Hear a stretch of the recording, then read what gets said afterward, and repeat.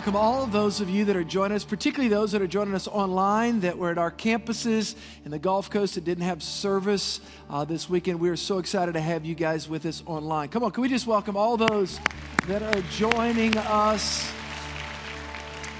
We are in a series called Unshaken. We are studying 1 Thessalonians. We're in week 5. I will be finishing up teaching it next weekend. And then we will be starting a new series, a 3-part series after that on a different topic. Together, we've been learning what it means to live confidently in dangerous times. And we live in a world, globally speaking, there's lots going on, all kind of things and shifts and turns, and whether it's politically, whether it's culturally, there's just all kind of stuff that's happening economically, things philosophically, ideologically. There is a lot of things that are happening around us, and there's a lot of dangerous concerns that people have. Question, how do you live confidently as a believer? How do you live in confidence? How do you live strong when things are shifting around? Even on a personal level, some of you are facing challenges. Whether it's in your family, whether it's health challenges or financial challenges. How do you as a believer live confidently? Doesn't mean that listen, don't let anybody tell you if you're a Christian you won't go through trials, because you do. But you don't have to give up during the midst of them. You can overcome and be unshaken. So we're teaching through 1 Thessalonians, looking at some biblical principles that Paul taught. I will say this, if you weren't here last week, if there's a message to get and download online, we give away all of our CDs free, but it's easier to go online and download it. I answered a question that Paul was answering. The church at Thessalonica was a young church. They were birthed by the Apostle Paul. You can read about it in Acts 17. He was there for 3 weeks. A year and a half later in Corinth, he writes back 1 Thessalonians to answer a question. One of the questions that we looked at last week is what happens when my loved ones die and go on before me. Paul, the whole chapter of chapter 4, 1 Thessalonians, answering that. With that, he began to discuss and dialogue and outline some end-time themes, such as the return of Christ, the rapture, the resurrection of the body. Again, I can't reteach that message. Today, I'm actually going to jump into 2 Thessalonians chapter 2. Why? Because it dovetails beautifully with this whole end-time theme that Paul is teaching on. And again, Paul is answering a question. The question that these young Thessalonian believers had was this: did we miss the second coming of Christ? They were concerned about that. People were telling them, you guys missed it. You didn't make it. And they were freaked out about it. Wouldn't you be freaked about it as a believer? Man, what happened? Paul begins to answer this question that they were asking, did we miss it? And he began to talk about specific things that would happen prior to the return of Christ. Hence, 2 Thessalonians chapter 2. Now, before I get into that, I'm going to ask you one more time if you can pull up that graph. There's a graph. Yeah, I think it's in your notes. I put it in your notes. And so I want to go through this graph. I want to make 3 qualifications, all right? Number 1, I want to make the first up. This is a lot of information. Again, it's not a typical service at Church of the King. It's a little bit, we teach out of the Bible every week, but this is a little bit more, it feels a little bit more like a class today, but there's no other way that I can do it. So I think it'll help you.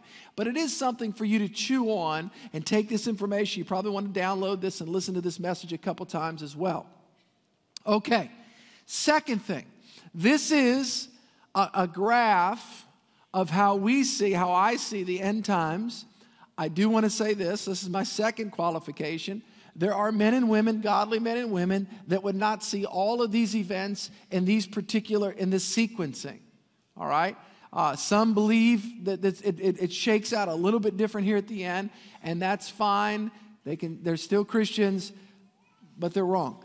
And so anyway, it's all right. So I don't want you to freak out if you think, well, wait a minute. Well, I don't see a difference between the rapture and the second coming. I think they're one event, or I think that the 1,000-year millennial reign of Christ was symbolic and not literal. And so that's okay. But the point is that these events do happen, and how they happen and where they happen. Again, there's some interpretation. Again, we are living right here in the church age. When did this start? Acts chapter 2, at the day of Pentecost. The Holy Spirit was poured out. The church was born. We live in an age of grace, a day of grace. People can get saved, give their hearts to Christ. I'm going to teach more about that in a moment. This is where we live right here, right now. The next event on the horizon that's important to us as Christians is this event. And again, I taught about this last week, 35 minutes, all right? The rapture of believers. 1 Thessalonians 4. Where does the word rapture come from? Greek word harpazo, which means to be caught up. Paul says that when Christ comes as a trumpet, he comes to the clouds. By the way, I believe the scripture teaches that at the rapture, Christ does not come all the way to the earth, but he comes to the clouds. 1 Thessalonians 4, 13 and 18. The church is raptured or caught up. Greek word harpazo, that's where that word comes from. Harpazo, Greek, rapture is Latin, translated in English, rapture. So that rapturo, rapture, that's where that comes from. Greek, Latin, English. So that's where this is. Caught up, bam, right here. What happens then to the church? We go to heaven, I believe, for the scripture teaches a literal 7 years. This is where the marriage supper of the Lamb takes place. By the way, I taught all about this in the book of Revelation 2 years ago. On the earth, literal 7-year tribulation. The Antichrist is revealed first as a political leader to bring peace. Why? All these people are gone, a lot of stuff happening. 3.5 years, he walks into the temple. I'm going to teach you on this in a moment. Downtown Jerusalem, third temple in Israel, all right? Declares himself to be God. The Antichrist does this. 3.5 years later, a lot of stuff happening, bowls, seals, trumpets. Then the return of Christ. Here, Christ comes back with the church all the way to the earth, sets up, I believe, scripture teaches a literal 1,000-year reign, a millennial reign, millennial being 1,000. And in Jerusalem, by the way, can I get some water, Doug? A literal 1,000-year reign. Then the great white throne judgment. And then John talks about a new heavens and a new earth. This is really interesting. John the Revelator looks up in Revelation chapter 21 and talks about a new heavens and a new earth. And with that, those that are believers will rule and reign with Christ throughout eternity. Okay, having said that, this is a chart for you to refer back to it. Now, I want to go to 2 Thessalonians chapter 2, where Paul writes to answer the question, did we miss the second coming? And I want to break this down into 3 different questions that we're going to ask, and then we're going to teach through that chapter. All right, the first question that we're going to ask that I think helps us to answer the questions about the end times is, how does the day of the Lord relate to the end times and to us today? This concept, everybody say the day of the Lord. Very interesting biblical term, the day of the Lord. How does that relate to the end times and to us today? All right, 2 Thessalonians chapter 2, verse 1 to 2. I'm now teaching. Paul's writing a letter. It's gone to a church that he was at 1.5 years ago that he started. He's answering a question they're asking, did we miss the return of Christ? They're freaked out over it. Paul begins to say, you didn't miss it. There are certain things that will happen prior to that moment. Here's what he says. Now, brethren, concerning the coming, there it is, the coming of our Lord Jesus Christ and our gathering together to him, we ask you not to be soon shaken. Don't freak out. All right, in mind or troubled, either by spirit, if any demonic spirit out there tries to whisper to you, you missed it. Really? No, you didn't. Or by word. If anybody tells you there was a false teaching going on in the first century that these believers had missed the coming of Christ, or by letter. If anybody writes a letter, let me tell you, it's not signed by me, don't believe it. As if it was from us, as though the day of Christ had already come. If anybody tells you that you missed it, you didn't miss it. Why? Look at verse 1, verse 2. I'm going to come back to verse 3 and 4 here in a second. Okay, this is a big concept. This is going to help you, I trust. I want to unpack for you a biblical concept. It's both in the Old and the New Testament, and it'll help you to understand this concept when you understand what Paul's talking about in the return of Christ, okay, in the end times.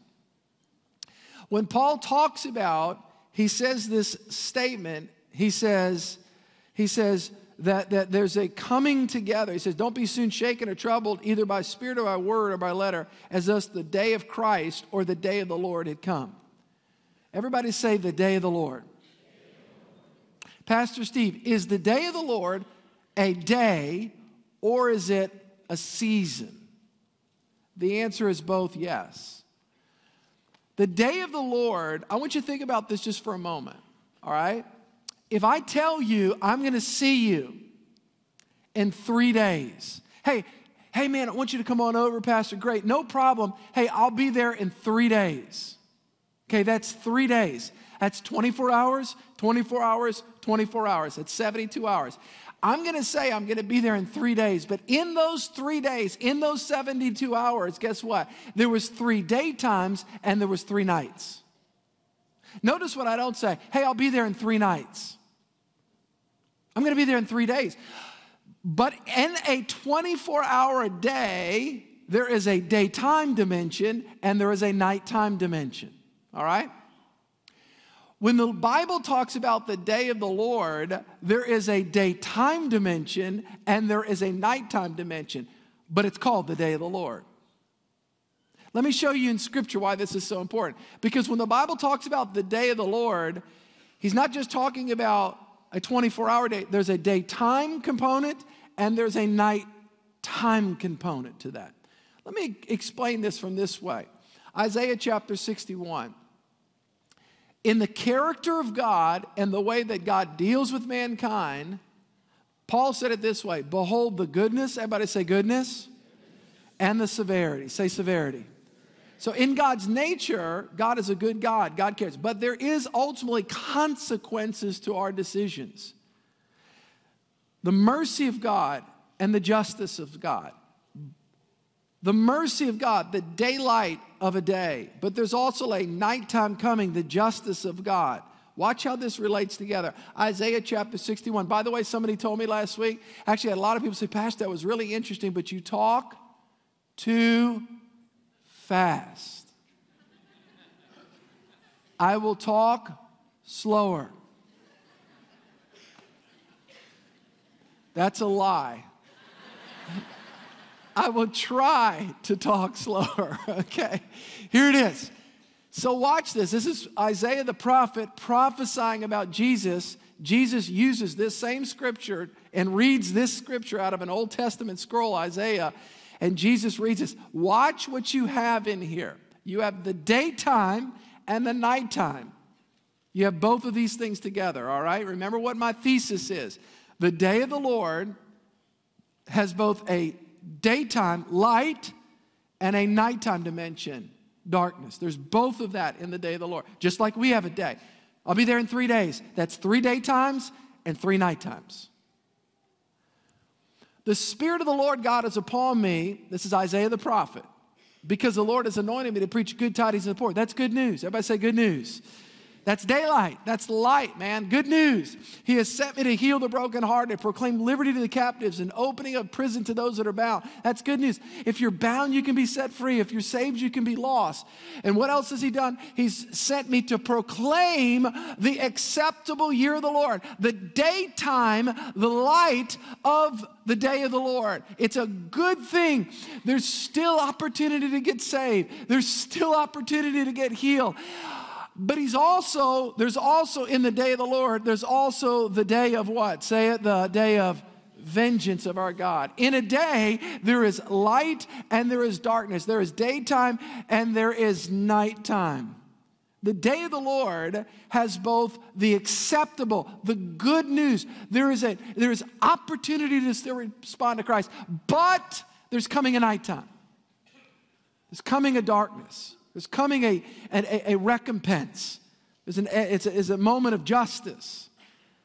I remember when prior to becoming a Christian, I became a Christian. I was a freshman in college, right when I turned 19 years old. And I grew up in church. My parents made me go to church. I had to go to church. It wasn't an option. And so I went to church. And during the worship time, I was always under heavy conviction. I was not a Christian. I know that I wasn't a Christian because I'd never trusted Christ as my Savior. I understood there was a God, but I did never receive Christ. And during the worship, I never forgot one time, and I would fight it real hard during the singing time. I would just harden my heart because I'm like, I'm not going to serve God. I'm not going to do that. And I remember one time a real sense, and I felt like God spoke to me. By the way, how many know God speaks to unbelievers? How do I know that? He spoke to a donkey in the Bible. He'll speak to, I'm telling you, God spoke to me. I really felt that. And I felt like God there was a sense in my heart that I'm not always going to deal with you if you harden your heart again. I felt that. By the way, in Genesis chapter 6, the Bible actually says that God's Spirit will not always strive with men. Do you know the scariest thing in the world is when God gives you up to do what you want to do? That's a scary thought, by the way. It's just a scary thought. Which is actually an act of mercy because it brings you to the end of yourself. And there was a sense in my heart, God had been appealing to me. By the way, God is appealing to mankind today. We live in an age, so where do we live right now, Pastor? Let's pull the graph back. I'll show you where we live. We live, if you can pull my chart up, we live right here. Everybody say grace. This is an opportunity. We live in an age where people can get saved still. People can get healed. They can get restored. They can get set free. This is the light. We live in the light. We still have the Bible and the Holy Spirit and the church and the proclamation of good news. That we don't live in the Great Tribulation. We live in a season of God's grace being poured out. There's still time. Do you remember this? Here's an analogy. Do you remember in the Old Testament in Genesis when Noah was building an ark and everybody thought he was crazy? Oh, you're an old man. You don't know what you're doing. 120 years he built that thing. Y'all remember that? And there was still opportunity. Then it started raining a little bit. They started getting a little bit freaked out. And there was the doors were still open. But there came a moment when they were closed. Let me just say this. The doors for salvation are still open for your loved ones, for your family members, for the people that work at the office. It's still open. But there's coming a moment where those doors do close. That's in the Bible. Let me say this. So the day of the Lord, this is important as we go through this, is twofold. It began at the first coming of Christ. All right? When Jesus was born he was born, all right, in Bethlehem. He grows up, the Holy Spirit's poured out, boom. All right, so this is the beginning, the age of grace. This is all light, 2,000 years. Let me tell you the character of God. How many know the character of God? Thousands and thousands and thousands of years of grace. 7 years of judgment. That's pretty good, isn't it?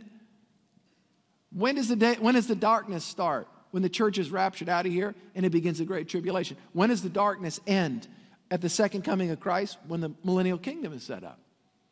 So I want to be really clear with that. The day of the Lord ends at the second coming of Christ. Second question. What happens, Pastor, during the tribulation? This is not something that I made up. We're going to read it right here. Again, I taught through the book of Daniel and the book of Revelation. The book of Revelation, I taught a lot about the tribulation. It's in there. It's called by the way, let me help everybody. All of us experience tribulation. There's a difference between tribulation, obstacles, things, versus the great tribulation. The great tribulation is what John, inspired by the Holy Spirit, calls a period of time, all right, that I believe it's 7 years. All right, so let's read. I'm just going verse by verse. 2 Thessalonians chapter 2, verse 3 and 6. So remember the question. Remember the concern. Paul, we missed it. Jesus came back and we missed it. And he says, time out. You didn't miss it because there are some things that have to happen prior to the rapture, prior to the tribulation, and prior to the return of Christ when he comes all the way to there. There's some things. You didn't miss it. Well, what are those things? He says it right here. 2 Thessalonians chapter 2, verse 3. Let no one deceive you by any means for that day. What day? The day of the Lord where it turns to night. When does that happen? At the rapture. How long does that happen? 7 years. When does that culminate? At the return of Christ. For that day will not come unless so number one, unless the falling away comes first. Number two, And the man of sin is revealed, the son of perdition, who opposes and exalts himself above all that is called God or that is worshiped, so that he sits, number 3, so that he sits as God in the temple of God, showing himself that he is God. Do you not remember that when I was still with you, I told you these things, and now you know what is restraining. So something is restraining. There's something that's restraining that he may be revealed in his own time. I'm going to talk about what I believe is restraining absolute cultural wickedness. Just a wholesale do whatever you want to do. So let's talk about those 3 things. Everybody say falling away. Say the Antichrist. Now, this is a big term. I'm going to give it to you. It's called the abomination of desolation. I don't have to say it. I'm going to tell you what. That's the 3rd thing, when the Antichrist sets himself up in the temple and declares himself to be God. Okay, let's talk about these 3 things. Remember what Paul's doing. He's writing a letter to Christians in Thessalonica. They're freaked out going, Paul, we missed it. Paul says, you didn't miss it. These 3 things have to happen first. Number 1, falling away. The Greek word for falling away is apostasia. Does that sound familiar? That's the word apostasy. Well, what does apostasy mean? Here's what it means. Defection, not deflection, defection from the truth. Do you know in the military, when you have somebody, a defector, they leave? A defection is when you depart from the truth. So Paul says prior to the return of Christ, prior to this, the day of the Lord where it turns, there's something that happens. It starts happening right here, but then it goes full-blown right here. And I'm going to explain why in just a second. So there's a falling away of truth. In other words, where people no longer embrace, listen to me closely, truth as an objective reality. I'm going to make a couple comments, some cursory comments for you to think about, ponder. I think it's interesting because I don't know exactly where we are on this. I don't know if we're this close. I don't know if we're this close. I don't know if we're this close. I don't know. But I do think it's interesting that I remember, I'm 48 years old. I remember a time in our culture when we actually believed in absolute truth. There was a time when there was a right, there was a wrong. It's like, this is right, that's wrong. There's truth. I will say, I think it's interesting and sad that where our culture, the current trajectory of where our culture is that the things that used to be wrong are now called right, and the things that used to be right are now called wrong. So if you call something wrong today that everybody says is right, you're wrong. Isn't that interesting? Why is that? Because there is no truth in our culture. What defines truth today? There's no such thing. What defines what's real to people is what they feel. Not what's true, it's what you feel. So whatever you feel, it's like, it's true to me. Whatever's true to me is true to me. Whatever's true to you. So everybody has their own little personal truth. It's situation. Everything's true. So there's no objective truth. There's no universal truths in our culture today. It's whatever you think is true. It's whatever you feel. So feelings have now been elevated to the apex to define reality of, that's the only thing. It's true to you. And if you tell somebody that that's not true, you're judging me? Really?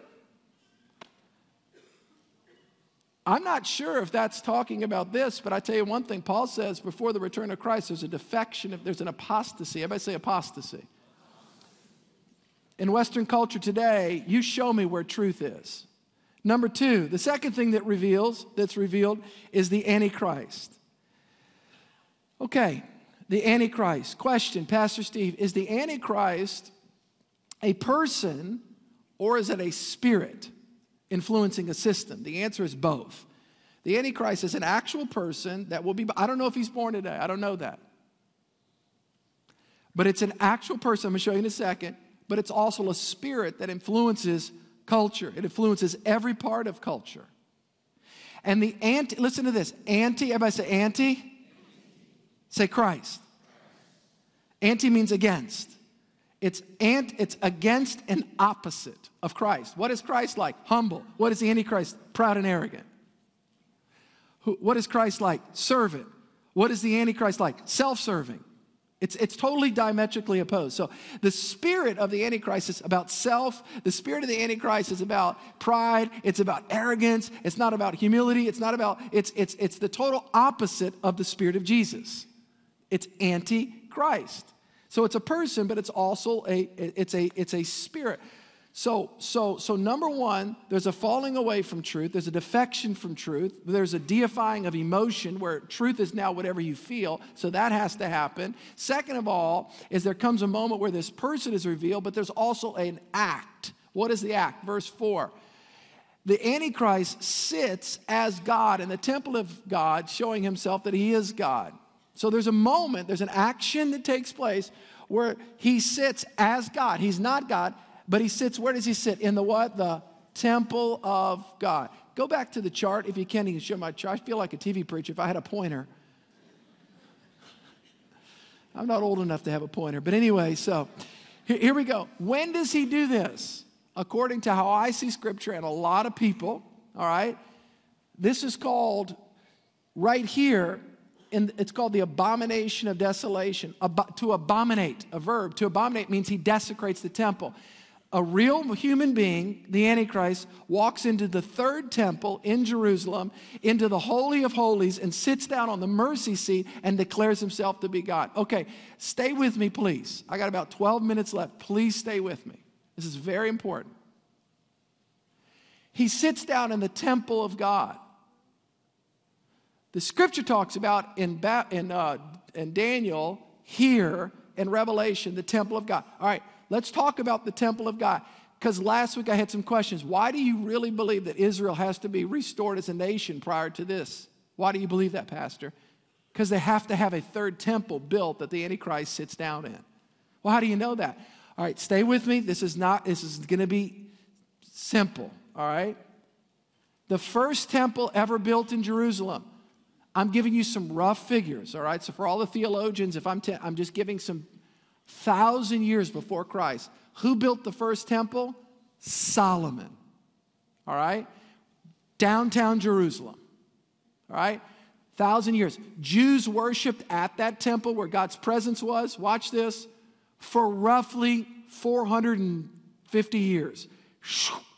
586. So the first temple, right here. All right? First temple is for about 400 or 500 years. 586, the Babylons come in. Remember Nebuchadnezzar? Remember Shadrach, Meshach, and Abednego, the lion's den, that whole thing? That's the Babylons come in, and what they do is they destroy the first temple.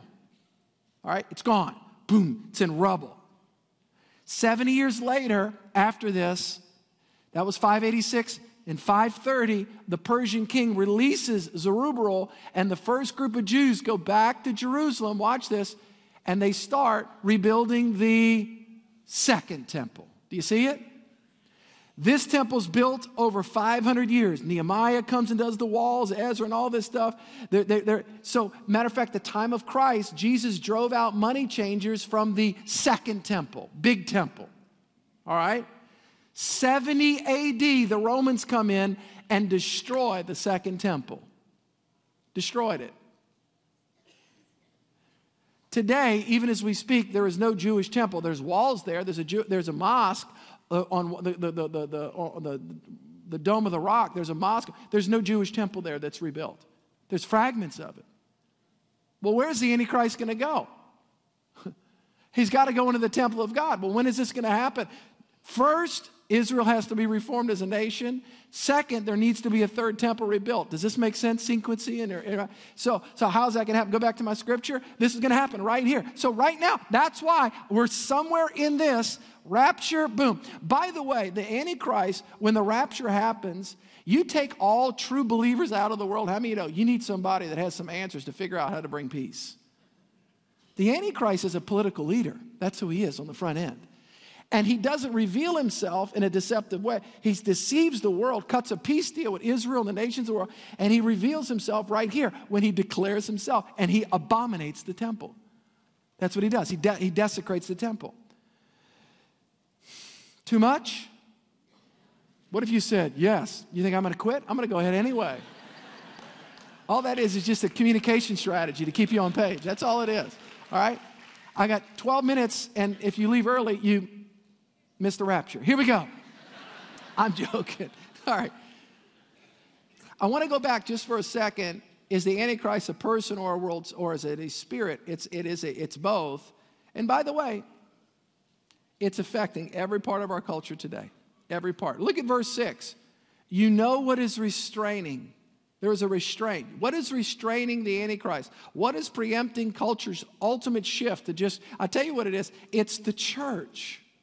Go back to the chart. It's the church filled with the Spirit. What's right here? It's the church age. Now, listen to me closely. This is important. It's the church of Jesus Christ, the temple of God, filled with the Holy Spirit of God. What happens at the rapture? We're taken out. Take all the Christians out of the world. Take the Holy Spirit and all objective truth out of the world. How many know you don't have much left? By the way, that Christmas party when your family members make fun of you because they think that you're one of those born-again Christians, and you really believe that? Oh, my gosh, you ought to say gracefully, if it wouldn't for me, this whole place would be destroyed. I'm serious. The only thing that is I have a brother, older brother, and I'd run into my room as a kid. I'd lock the door, and that was the only thing that restrained him. Again, that was a deceiving spirit because I really could have beat him up. But so everybody say restraint. The only thing that's restraining culture from just doing whatever they think is Christians. It's those Christians. Y'all, really? We're the only thing. See, that's why. So the Antichrist spirit doesn't like Christians. Why? Because it wants to do whatever it wants to do. So it's the sexual ethic of the kingdom of God. It's how we treat people. It's all of those different things. Paul says it's restraining what? It's restraining that spirit of lawlessness. So, what do we know? Last thing, what do we know about the Antichrist? I'm almost finished. Stay with me. 2 Thessalonians chapter 2, verse 7 and 12. For the mystery of lawlessness, that's the spirit of Antichrist. It does whatever it wants to do. It's already at work. It was worked 2,000 years ago. Sure, it worked today. Only he who now restrains it, that's us. It's you as the church. The Bible says you are the light of the world. You're the salt of the earth. What does salt do? It penetrates and preserves. The church of Jesus Christ is preserving culture. But when we're out of here, not good things happen. It's called the Great Tribulation. So you understand your role. For the lawlessness, so he who restrains will do so until it's taken out of the way. And then the lawless one will be revealed, whom the Lord will consume with the breath of his mouth.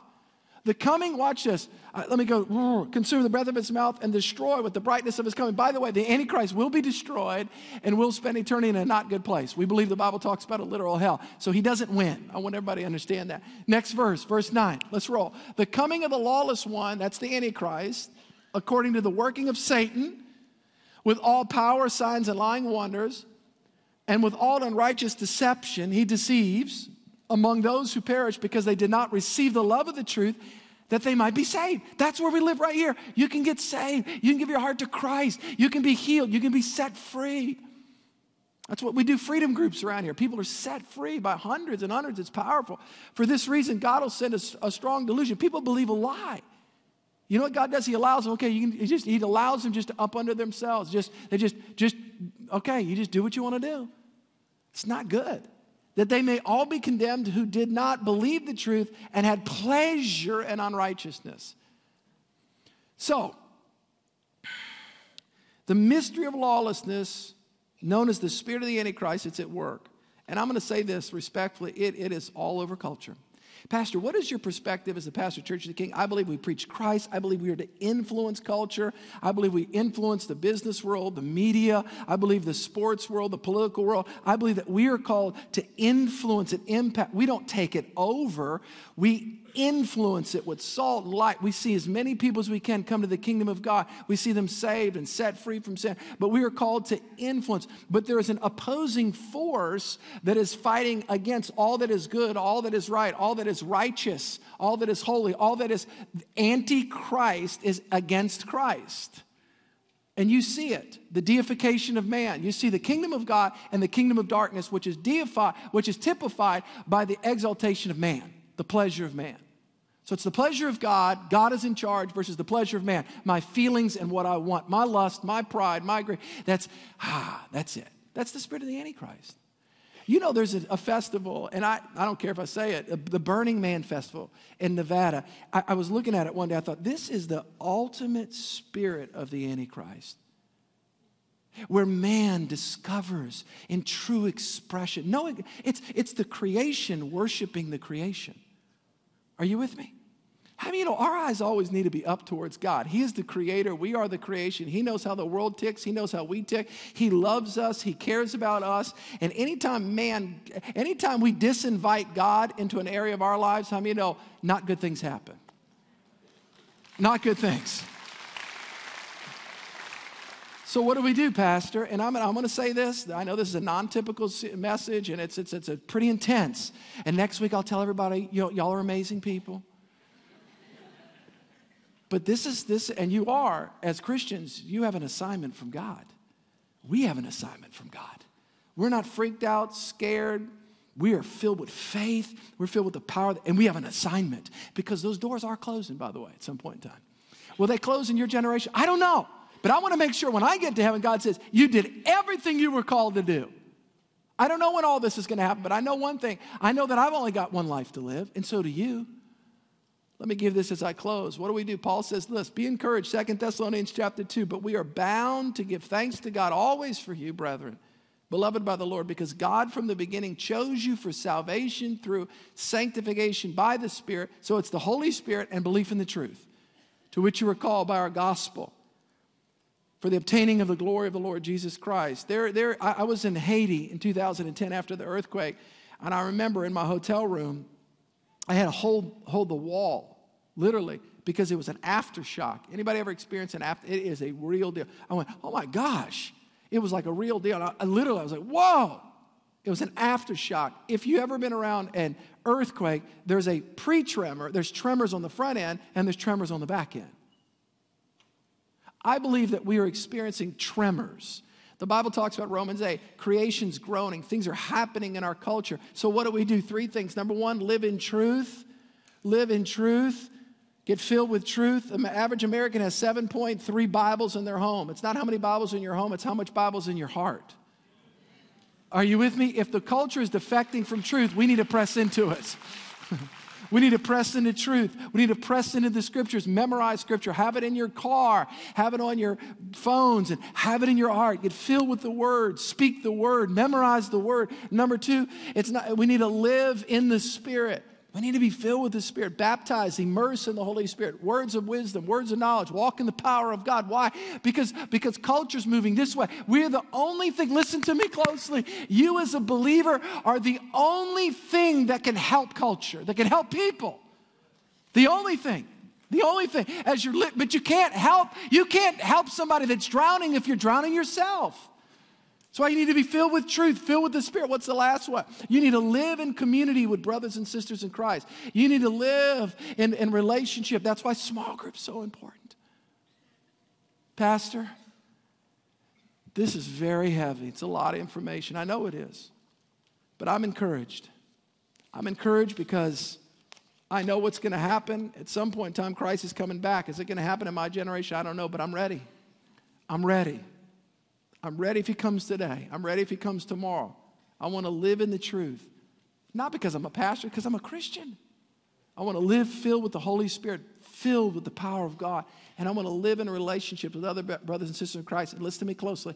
And we have an assignment from God to be able to see as many people saved, as many people delivered. Why? Because we live in the light, the daytime.